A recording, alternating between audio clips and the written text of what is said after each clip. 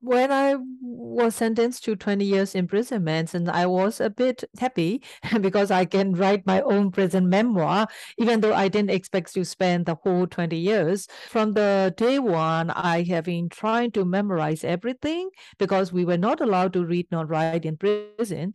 But I tried to smuggle in some of the periodicals to keep the reading capacity. And I also try to write into the pieces of the paper with the smuggled in ball pen. I couldn't have chance to write, but I tried to memorize everything.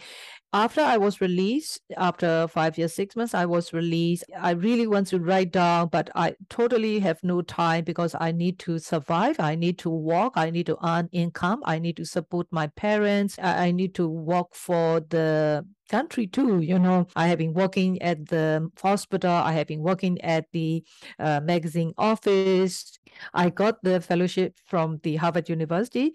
But at the time, I have no hope to get published. There was still the censorship. And at first, I thought it can only be published in English. That's why I tried to ask one of my friends. She helped me translating into English. Luckily in 2012, the relaxations to the censorship. So I tried to submit my manuscript to the press scrutiny board, but there was no news until the whole process of the censorship has been stopped. Well, I was so shocked. We published on 12 November 2012, and by the end of the month, all the printouts sold out and reprinted again and again and again. And I couldn't remember how many times. And it was overwhelmingly pretty well received by the audience, especially, I think, from the young audience. So they really have no idea what happened in 1988 and beyond. For that reason, people want to read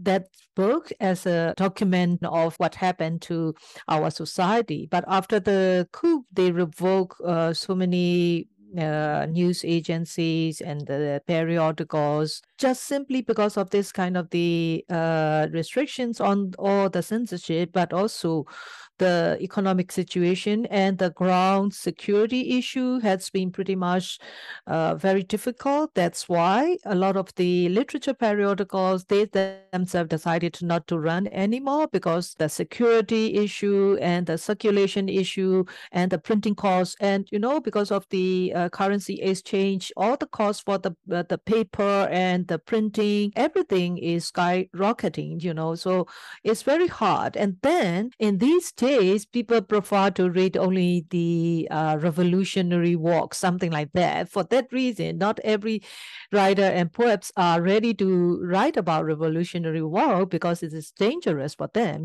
So that's why I think even if they are productive, there is no platform to contribute. It is really the worst situation ever throughout our history for the writers and poets.